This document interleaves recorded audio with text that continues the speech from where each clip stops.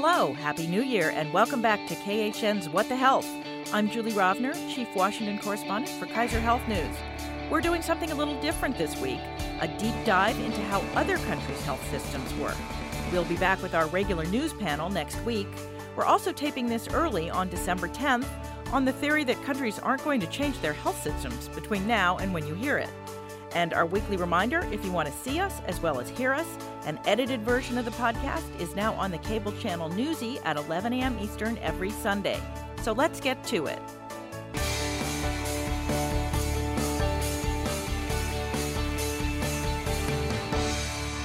We are pleased to welcome to the podcast in the studio two experts on international health systems. Gerard Anderson is a professor at the Johns Hopkins Bloomberg School of Public Health in Baltimore. Welcome. Thank you for inviting me. And Chris Pope is a senior fellow at the Manhattan Institute who's worked on Capitol Hill. Welcome. It's great to be here. So I know there's so much confusion about how other developed nations organize and pay for healthcare. Pretty much everyone just kind of knows that they cover more people and spend less money than we do here in the USA. Before we get into the nitty-gritty of how they do it, I want each of you to tell me what you think the single biggest misconception is that Americans have about other countries' healthcare systems. Chris? Well, I think every country's healthcare system is enormously different, and they're really woven into the nature of the country's economies, their societies, their labor markets, the way that they're structured geographically. And so the healthcare system's like any other part of the economy. It reflects the country that it comes from, and it reflects all the trade-offs that people in that country are concerned with and the resources that the country has to deploy on healthcare. But what is it that Americans think about other countries' healthcare systems that's maybe not quite right? Well, I think Americans sort of look desperately at other countries and think, surely there's an easier way, and maybe there's a way to simply get more healthcare for less money. And at least officially, it seems like that is what happens in other countries. Certainly some of the countries from a distance, it looks like that. But that's not necessarily the case. It's actually kind of extraordinary how similar in some ways the trade-offs are between countries' healthcare systems. I grew up in England, and even though people talk about healthcare in very, very different ways, the nuts and bolts of the trade-offs are pretty much the same everywhere. People want to ensure more access to care. People want to make sure that they're sort of try and minimize the costs that individuals are bearing themselves. People want to encourage innovation, make sure that cutting-edge treatments are funded. And then there are all kinds of local issues. People want to make sure that the local hospitals remain solvent, that there's a wide range of services available locally. And these things, you can't have all of them, and so you end up having to cut on some of them in terms of advancing other objectives. The trade-off problem is basically an issue that every country has to deal with, but it manifests itself in different ways. And in some places, it's more visible. It's very much the patient is aware of the trade-off, and the patient is making the trade-off. And in other countries, it's essentially bureaucrats that are making the trade-off, and the patient's often unaware that a trade-off has been made on their behalf. Jerry, what do you think Americans get most wrong about other countries' healthcare? I think what we hear a lot about are waiting lists. Waiting lists in the UK, waiting lists in Canada, waiting lists in a whole variety of places. And this has been around for a long time. So about 10 or so years ago, I did a study looking at waiting lists for cataract surgery. And we were trying to understand, how long it was in various countries and how bad it was. And it turns out that generally you're going to wait about 6 months, which sounds horrible because if you're told you need cataract surgery, you want it now. The thing is that the doctors know that too. And so what they do typically is put you on the waiting list before you need cataract surgery. And so 6 months later, when you get it, it's really the time when your cataract is ripe. Now, if it turns out that something goes wrong, there's always somebody who skips their appointment, so you can jump the queue if it's necessary and the doctor thinks it. So, that's one thing. The other thing about waiting lists is, for Canada, it's pretty easy for most people to jump across the border. It's getting a little harder these days, but it's pretty easy to do it to get into Seattle or come down to Johns Hopkins or someplace like that. And we don't see very many people coming across the border. So if they were really concerned about waiting, they would jump the border. Obviously, the United States is more expensive, but if you're really concerned, you would jump the queue. And although you would jump the border, assuming you had the money to pay for it here. Yes, it would be more expensive, but if you're a rich person. But, if you look at the hospitals in Detroit or in Buffalo or Seattle, they are not filled with Canadians, even rich Canadians, jumping the queue. So one of the things that I find people get most confused about is sort of this difference between single payer and Medicare for all.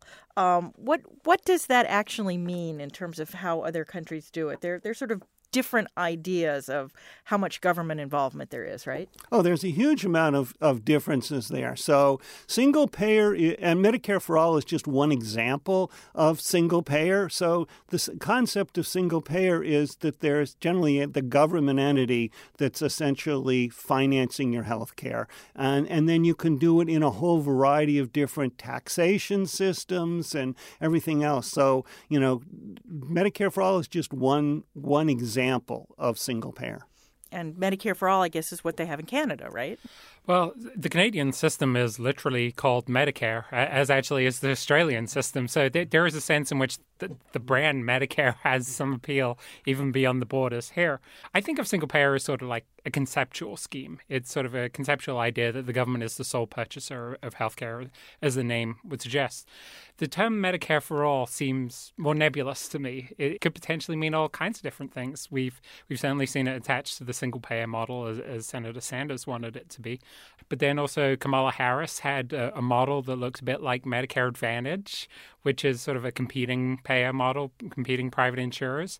And then other candidates have talked about supplemental insurance. And obviously Medicare also makes room for supplemental insurance with Medigap. And that's sort of more like other kinds of countries' insurance systems. So the Medicare for all label, I sort of feel, is a fairly elastic label. You can pretty much attach it to almost anything that one might want to attach it on. And if you look at the diversity of plans that are in the Democratic primary alone, I think that diversity really is kind of coming across that the candidates are all for Medicare for all, but they're actually in practice for very substantively different healthcare plans. Yeah, Medicare for all is what you want it to be. And everybody essentially has their own version of Medicare for all. And yes, that's what Medicare for all is. Well, let's talk a little more about what other countries do. Chris, you've created this taxonomy, if you will, of types of plans that different countries have. Can you sort of talk about them? Healthcare policy has 100 different dimensions, hundreds even. And so any kind of taxonomy is sort of somewhat arbitrary at some level. But I think it's sort of helpful for the purposes of sort of organizing one's thoughts, almost to sort of thinking about like ideal type models, like different sort of goals that are trying to be reflected and different types of trade-offs that these systems are trying to get towards. And so these models that I sort of suggested are really intended sort of as a pure model, not necessarily as saying that this country is exactly this model. So the models that I sort of spoken about, the simplest one is the single payer model. Everyone sort of understands what's involved in that. It's the government being the sole purchaser of healthcare services, essentially the sole effective purchaser, really, in practice. Secondarily, I talk about a model which I refer to as the dual payer model. And I suggest that actually is what they have in Australia and in France. And I sort of see this as almost a tweaked single-payer model. It's a model in which there is a government entitlement where the government purchases all healthcare services for people, but then individuals can purchase supplemental private insurance to get better access to care from private facilities that aren't necessarily part of the publicly provided, publicly financed model. So I call that the dual-payer model. The third model that I really talk about is what I call the competing payer model. And I think it's fairly equivalent to what I think people in healthcare policy talk about as managed competition. It's the idea of you have competing private insurers that are responsible for an individual's medical costs, quite often with a large amount of government subsidies, but also to some extent private premiums. And in the pure model version of it that one might imagine, the insurer is entirely responsible for procuring care and for doing so in whichever way it finds is most efficient from hospitals, physicians, and so on. In practice, these models are all a little bit jumbled up, and so no country actually sort of has a pure competitive payer model. But the ones that I think come closest and really are probably closer to this model than any other country are Germany, Holland, and Switzerland. And I would say that these countries have probably been moving sort of consciously towards that model over the past couple of decades or so. And then what I call the fourth model, which really isn't a model in any real sense is what I've called the segmented payer model, really intended to refer to the United States, but also I think referring to some historical experiences in countries like Germany, like 30 or 40 years ago. It was much more like this, where you had people very much siloed employer by employer. The employer essentially purchases the plan. If you're not in an employment relationship that can provide healthcare to you, you're probably in an entitlement, which is a very different type of way of purchasing healthcare. There's not a huge amount of competition at the individual level, but you have these big sort of fragmented silos, different payers. And for people, and quite often, if you're moving between the silos, things can get a little tricky, and that's where the problems can become more acute. Every PowerPoint I've ever done has a picture of silos in it. Yeah. Actual farm silos. Jerry, would you add to that? And also then I want to sort of dig down on this sort of single payer, because I think we're sort of missing a distinction here. But Sure. So I've been teaching this course on comparative health insurance at Johns Hopkins for many years, and I think Chris has got it right. So I don't want to change it. I just want to amplify it just a little bit. The first thing is, and Chris is exactly right on this, is students tend to think of, well, we have a model, therefore the country should follow that model. And they never follow that model because they didn't have the model. That's something that I or Chris or somebody developed, because they had their system. So I think that's just important for the readers and the listeners to understand on this. The other thing that students don't typically understand is we're just talking about the financing side, not the delivery system side. So there's a whole different set of things of how much do you have the government involved in the delivery system. And in some countries, it's very heavily involved. In other countries, it's not. The countries are moving away from being heavily involved in the delivery system, but some of them still have a fairly robust role. The only one country that I think is fascinating to me that Chris didn't mention is a Singapore-type model, where essentially you have to get insurance, but it's really a high-deductible health plan in U.S. parlance, and you're responsible for most of your expenditures until you incur a fairly significant amount of expenditures, and then is when insurance kicks in. And then they've had to do some more modifications on that. But that's another model that, and many of us in the United States have high-deductible health plans. So, it's something that we all should finally take a look at. Do they have a better way of dealing with out-of-pocket expenses than we do? Well, they essentially expect that you're going to have out-of-pocket expenses. It's built into the model, their sort of philosophy. They came from the British system where they got everything paid for to a system where the concept is, you're going to have to pay for taxation or you're going to have to pay for your health insurance benefit for your employer, so you should just pay for it. As long as it's not a big amount, because a big amount you can't afford, but a small amount, and that's a normal doctor visit or even a normal outpatient visit, you should be able to pay for. That's the system that Singapore has. That's the system that the U.S. had until we started getting really big deductibles too, right? Exactly. So I want to talk about the difference a little bit though between Britain and Canada, because those are both under your, taxonomy. Those are both single payer systems, but they're very different. Let's start with the most obvious differences. Firstly, prescription drugs aren't covered across the board in Canada, whereas they are in Britain. That's by far the biggest difference.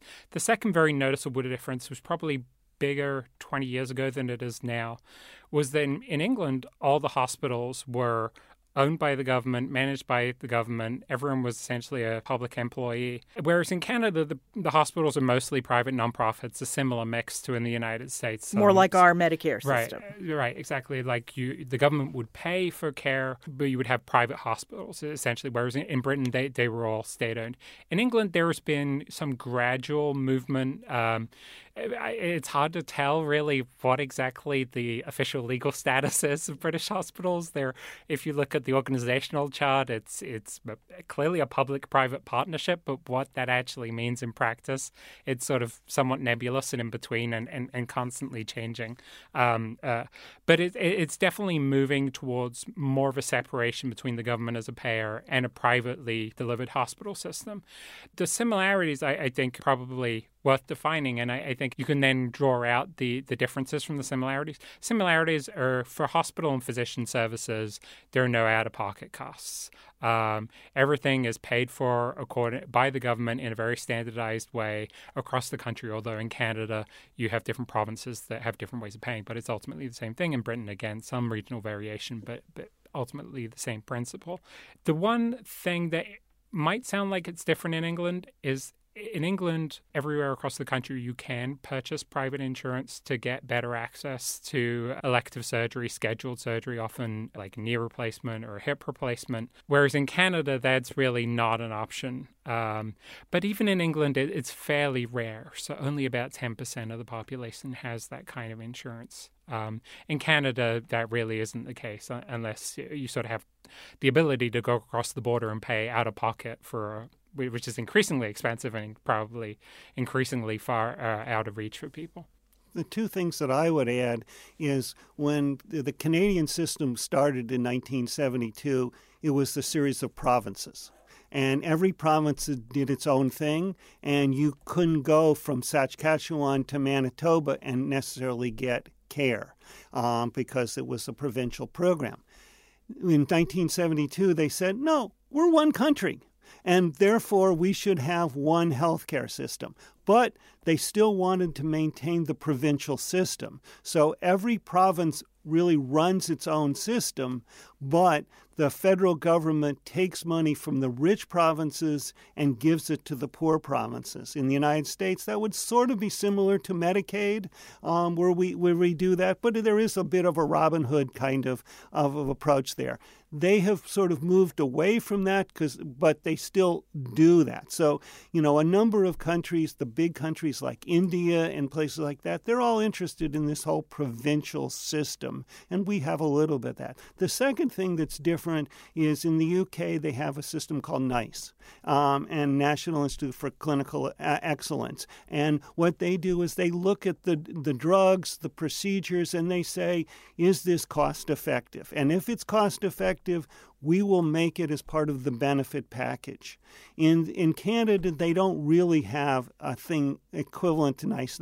They look at the drugs, but they don't have a centralized mechanism to do this resource allocation and therefore put it on the formulary or put it in the benefit package of that particular country. But they do have price controls. But it's a very different thing. And, the way I like to think of NICE for drugs, for example, is they say, we're willing to spend X number of dollars for quality-adjusted life year, for the benefit. And if you, the drug company, are willing to price lower than that, you're on the formulary. If you want to charge more than that, you're not on the formulary. But you tell the company your willingness to pay based upon the benefits. And, that's an approach that, a number of countries are doing. I want to talk a little bit about out-of-pocket spending, and I realize this is the hardest thing for me to wrap my head around when it comes to other countries, because, of course, the out-of-pocket spending at the point of service is very different from what people pay for health care in these other countries because, as you point out, a lot of it's built into their taxes if it's coming through the government. So it's not really the perfect sort of comparison, but it does at least say what you're going to pay when you get sick. The United States is very interesting because we have some of the lowest percentages of out-of-pocket dollars. So only about 10% of our healthcare dollar is paid out of pocket. Most of the industrialized countries, it's closer to 20%. So as a percent, we are actually very low. Only France has a lower percentage than we do. On the other hand, in terms of dollars, because we spend so much, we have the second highest out-of-pocket dollars at a little over $1,000. Switzerland is almost $2,500, but everybody else is around $700, $600. So it depends on if you're looking at a percent or a dollar amount of whether or not we are an outlier. And we're an outlier in both things, but we're on the high end in dollars and the low end in percentages. That does factor in taxes, right? Right, but it also is benefits. So, do you cover dental benefits? Do you cover out of other things, that dental and long-term care and all these things? What is covered in the benefit package? And as Chris said, countries make very different trade-offs. Some countries have very low out-of-pocket spending at the point of care, and other countries, not so much. I mean, we're talking about Singapore. I think something that's really illustrative to think about this is really to think about third world healthcare. In the third world, the out-of-pocket share of healthcare spending is enormous. Generally about 80%. Exactly. In countries that don't have entitlements, that don't have well-developed insurance market, out-of-pocket spending is basically what you have to do. That is the last resort in many cases. So the out-of-pocket share often reflects the absence of other sort of well-effective institutions that are going to bear healthcare costs. And actually, if you sort of compare the out-of-pocket spending between countries, the breakdown's actually very different in terms of services. So in the United States, we sort of think about out-of-pocket costs as something that you bear when you're inpatient, outpatient, and then sort of prescription drugs, almost sort of, it's a feature of all three landscapes. Well, in Canada, for instance, it's not at all a feature on sort of hospital care, not at all a feature on physician services, but quite often is like bearing almost the entirety of the cost for people on the drug side. And so some countries might have a very, very large out-of-pocket costs, expenses on drugs, while not having much at all on hospital and physician services. So really, it can be the case that if you're experienced or if you're only looking at hospitals and trying to infer from that you're not necessarily getting a sort of picture of the overall landscape of things. One of my colleagues spent some time in Germany this summer, and one of the stories she wrote was about how Germany has very generous drug coverage, but they don't cover birth control at all. Whereas in the United States, that's now required under the Affordable Care Act. Right. So there are trade-offs, and that was a trade-off that Germany has made. But Germany offers spa vacations as part of a benefit package. So, not birth control, but, once you have the baby, you get to go to a spa vacation. There you go. So I want to ask each of you, if there's one single country that you think has made these trade-offs the best, as in a country whose system you would like to live under, and a separate question, which probably has a different answer, is there a country that would be the easiest or the most practical for the U.S. to emulate? So I start out my lectures or my whole class in saying it all depends on your values. So, do I want cost sharing? Who do I want to pay for it? Do I want progressive taxation, regressive taxation? So I can tell you my values, but that might not be your values or Chris's values. So my values is I would probably go to the UK, because I think it really should be a progressive taxation system. I do think that it should be very low out-of-pocket spending, because I, as a patient, don't really have a good sense of, do I need this drug or that drug? And so I'd rather have somebody else make those kinds of decisions for me, as much as I think that I understand the issues as well as any layman would. So so for me, I would go there. To the country that's most like the United States to adopt, I would say it would probably be Germany, where, you still have a choice of health insurance systems. Americans love choice. I don't know how much real choice they have, but they really like having the choice for those things. And I think that does it. They're really a specialty-oriented system instead of a primary care-oriented system. So Americans like that. You have access to all the drugs, all the new drugs, at least initially. Americans like that. So I think the American public would probably be most interested in a German-type system. With the spa vacations. Of course, with spa vacations. Chris. Well, I mean, how can I say no to spa vacations? That seems to be a decisive factor. I actually sort of think that when you're thinking about where the best place to get care in, it actually doesn't have that much to do with the model of payment for healthcare. I think like the efficiency of different types of healthcare systems probably it has an effect, but maybe affect like 10 to 20% of difference in terms of costs or efficiency. The big thing is really how expensive it is to deliver care in these places. And I think if you sort of look across countries, like France really delivers care much, much cheaper than many other countries. And that's simply because its medical labor costs are much, much less. So they pay their doctors and I assume everybody else less. Much, much less than half than we do, and less than half than many other countries do as well.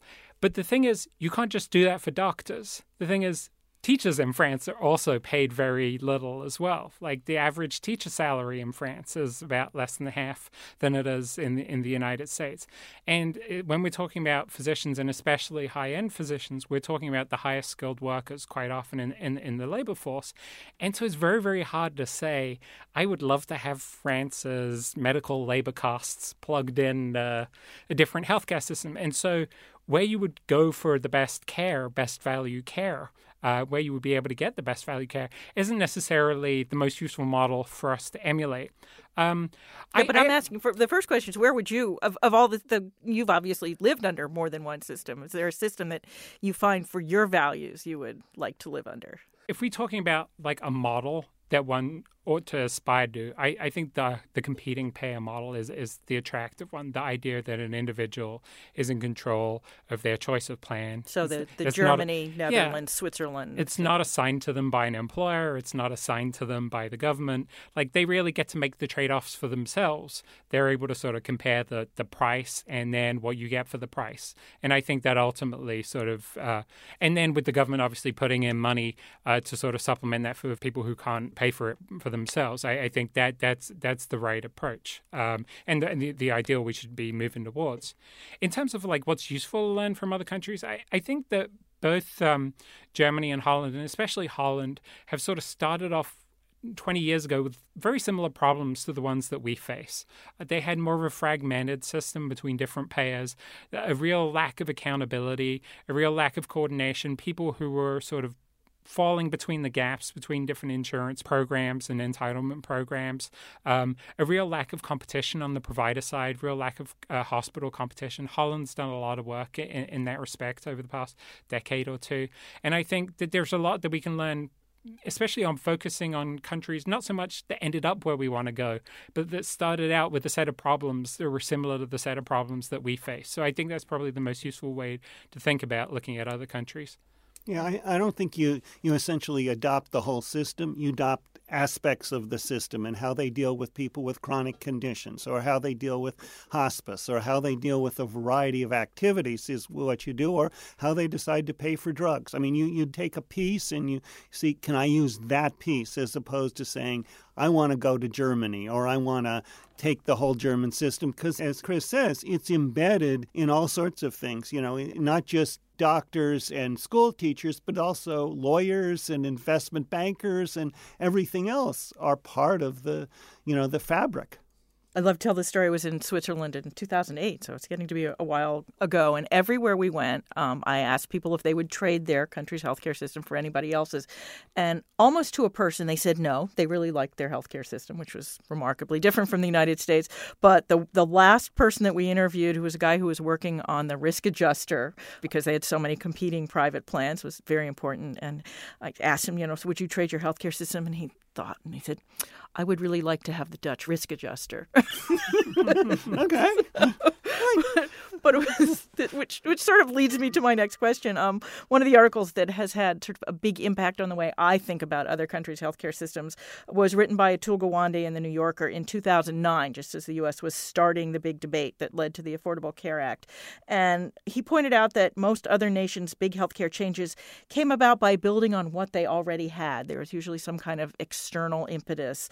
Are there examples of countries that overhauled their systems by throwing out their first one and starting over? Because that's certainly what we're kind of talking about here in the U.S. I think the obvious example would be more or less Britain in 1946, when they had sort of a mix of charity hospitals and private insurance and government programs.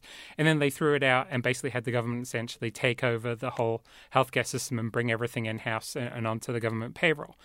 Now, that's a little bit difficult, because if you think about what happened in Britain in 1946, that was basically when the British Empire was being liquidated. That was basically when World War II was ending. And so you had all these costs, basically the cost of running the empire that was disappearing. All the costs of having the military mobilized for World War II had disappeared.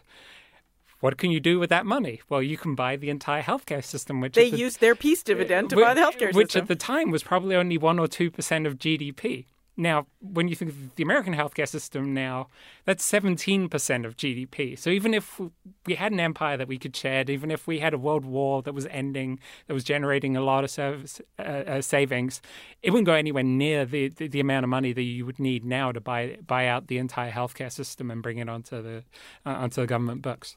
So I agree that UK is probably the best example, but you really had to have the Second World War to make it happen. Well, that's what I was saying. That's sort of the externalism. Right. But it was because, they really couldn't have the existing system that they had prior to the war operating at the time. So they essentially had to nationalize everything to make it operational. And then, the war is over. Do we go back to the old system? Do we take the new system? And, if you remember the London Olympics, in the middle of right at the beginning, the opening thing, it was all about the NHS. I mean, I can't imagine any other country emphasizing that, but they were really pleased with that. Every health nerd noticed that during the opening ceremonies of the Olympics. I can imagine the Canadians also doing it. Yes, but essentially it's provincial. So, it might be Ontario doing it or Quebec doing it, but not necessarily, Ottawa doing it. Yeah, I don't remember at the Vancouver Olympics having that happen, but I do remember the London Olympics. And then the other one that I mentioned was Singapore. So they essentially had the British system, and they said, that's not our values. We have different values, and we want to go and have much more personal responsibility. So that's an example in the opposite direction. So I want to sort of drive this point home as we sort of sum up. The U.S., if you look at the OECD rankings, we spend the most, and we don't cover everybody, and we don't get the best outcomes. Pretty much no matter how other countries do it, they do it better than we do, right? Or at least by arguable things that you would measure as outcomes. Correct. And I think, for me, and I've written this paper now twice, it's called It's Price is Stupid.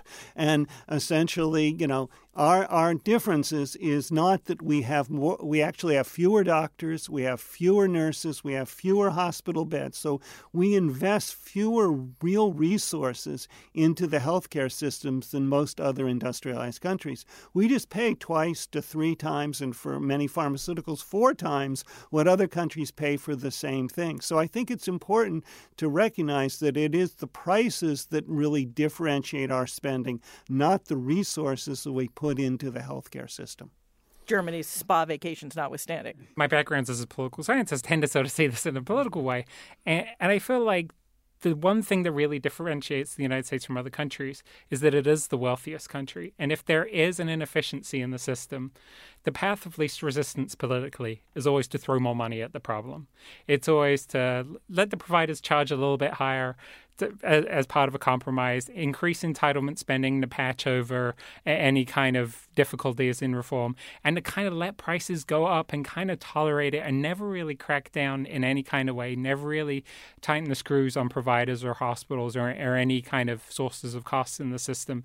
And other countries, I think, at some level might have wanted to do that, but because they have less resources than the United States do and are certainly more constrained in terms of the budget deficit for sort of macroeconomic reasons, like they're not able to tolerate as much inefficiency as we can. And I feel like it's almost like a result of the fact that the United States is a more affluent country and a wealthier country, and the country that has the reserve global currency. Yeah, I think the one thing that I would disagree with you on is who's providing the more money. Because if I look at right now and how much you pay a doctor, Medicare will pay $1 and the private sector will pay $2 for that same visit or a hospital day. So what's happened is that the private sector's prices are going up much faster than the public sector because, in Washington or in New York, you've got to have those hospitals in your system as a private system, and they control the prices, not the insurers in many cases. So I think that's the thing that's changed for me over the last 10 years is really the growing differential between what the private and public sector pay. Yeah, I think on the hospital side of things especially, that is definitely the big problem and the big challenge that we're going to have to address. And at some point, these problems get big enough that you actually do have to address them and insist that trade-offs come into place and we start thinking about them rather than just kind of throwing money around to make the trade-off kind of go away for a little while. So last question, prediction, U.S. going to eventually do something incremental, or it's going to be so bad that we're going to have to just sort of do something dramatic? So I think at the conceptual level, there's some bipartisan agreement on what I would sort of say would be the competitive model. Like Republicans, I think, are very, very enthusiastic about the way Medicare Advantage works, the way that program has succeeded in basically improving the quality of benefits, improving the quality of care, and also generating some savings for beneficiaries as well. And then on the Democratic side, like the idea behind the Affordable Care Act really was the idea that individuals should be allowed to purchase their healthcare plans, in some ways trying to nudge away from the employer-sponsored market with things like the Cadillac tax. Even if I don't entirely agree with the nature of the way they do it, I think the basic idea is sort of not entirely different. Where I think we're sort of running into some really big challenges are the provider payment rules and the structure of the provider market that's sort of underneath that. And that, I think, is sort of making every other thing very, very difficult. It's very, very easy to sort of do trade-offs when all the prices are low. When all the prices are really high, the trade-offs start getting really painful. And so I think we are going to have to address, and the surprise billing debate is only almost like the taster to this. It's like trying to think about like what exactly should be the rules for when insurers are negotiating with hospitals. Like to what extent do we want to sort of stack the deck on the side of the insurers who are negotiating or the providers who are negotiating, and to what extent do we want to be more prescriptive about prices? So for me, I think it is incremental as opposed to blowing it up. But where we might move is really towards the public option, because the public sector is able to get lower rates. The benefit packages are similar. In fact, in many cases, the private sector has better benefit packages than the public sector. So you might be trading off lower premiums and whatever with the public option, whatever. But that's where I think we will probably go in some time. But I don't do forecasts, so I'm not going to tell you exactly when it's going to be, but that one seems to be the most logical scenario. It's going to take a while. Obviously, the providers are going to hate it because the public sector rates are significantly lower than the private sector rates.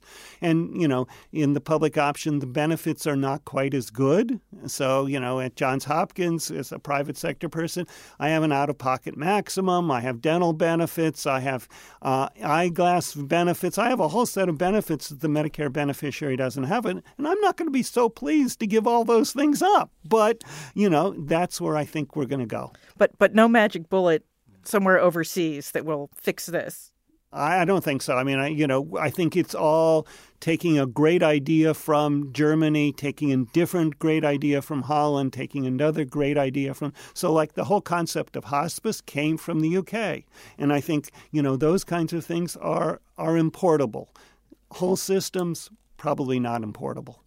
Same. I broadly agree. What I would say is that the idea of moving away from like a siloed employer by employer system towards a more individually oriented system sort of has the advantage that if you're an employer, you might have staff in a dozen different neighborhoods around a metro area, which means you have to have every single hospital pretty much in your network, which means that your leverage is very, very poor.